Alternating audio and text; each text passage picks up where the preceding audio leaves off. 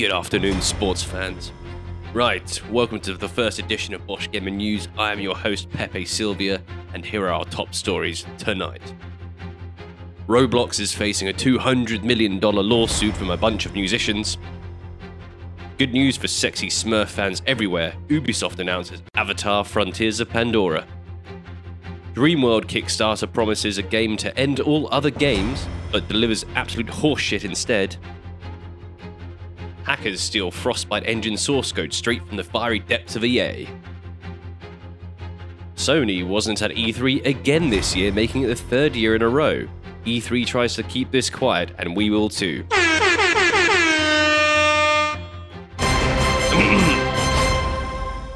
Good morning, Los Angeles, and welcome to BOSH Gamer News. I'm your host, Pepe Silvia. Let's fuck.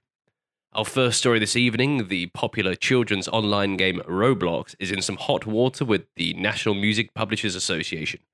The NMPA, as they like to be referred to, which often represents Ariana Grande, Ed Sheeran, and the Rolling Stones, filed a lawsuit against Roblox to the tune of $200 million. The NMPA claim that Roblox is a site awash with weed little pirates who are uploading MP3s willy-nilly, not giving a fucking fuck if they owe somebody some money.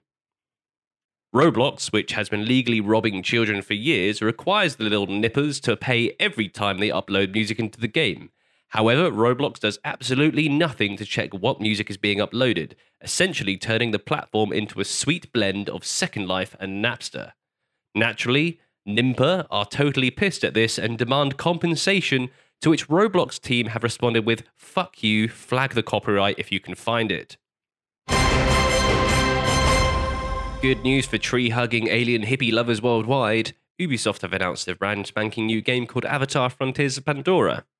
The game is based off of the incredibly popular James Cameron film Avatar, which was released in 2009, and is to date the highest-grossing film of all time. Naturally, Ubisoft have decided to cash in on this 12 years later.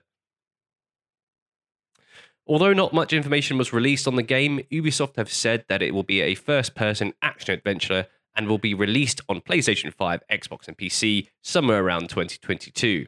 Now, BOSH Gamer News has some secret gameplay footage which we'll play for you right now.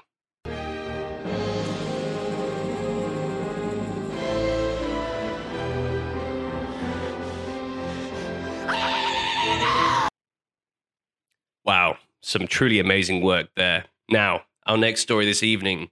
Indie game developers have often looked to crowdfunding for their projects, and sometimes they have been known to make outlandish claims as to what they hope to achieve. However, the developers of Dreamworld have truly taken the cum biscuit this time, by stating that they are going to create the last game you will ever need to play. An infinite world MMO, every genre, every playstyle that has ever been or will be. Some of the more skeptical gamers have said that this was fishier than the Pacific fucking Ocean, and had this confirmed when the Dreamworld Alpha was released, showing some Unity store assets crudely thrown together in some horrific Cronenberg-style game. The developers have also been accused recently of hiring child moderators for their Discord, banning any critics, and generally being all-round shitheads. If this is the first that you've heard of the Dreamworld scam, now is a good time to jump in, as it's still ongoing. A few days ago, EA had reported that some wily hackers had stolen Frostbite source engine code from right under their very noses. Frostbite being the popular game engine for EA, which notably runs FIFA 21, Star Wars Squadrons, Madden NFL, and Need for Speed, among many others. EA have said that the raid has posed no threat to players or their data, but having seen the fucking state of FIFA 21, we don't think that's entirely accurate. In other news, the Game Expo organizer E3 had pulled down its trailer hours after posting it online. The reason they had done this was to quietly remove the PS5 from it, as Sony's would not be attending again. Sony is widely believed to have the best pullout game in the game publishing universe, and has not attended since 2018. In 2019, Sony had said it was going to pick up some cigarettes from the store, only to not return, leaving E3 abandoned and alone.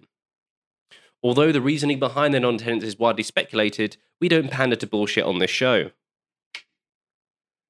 Sony's sales figures for the PS5 and their games still remain incredibly strong even without their presence at E3. But Sony, if you're out there and you're listening, please come home. We miss you. And those are our top stories tonight. My name is Pepe. Silvia, you've been fantastic. Stay safe out there, Sacramento.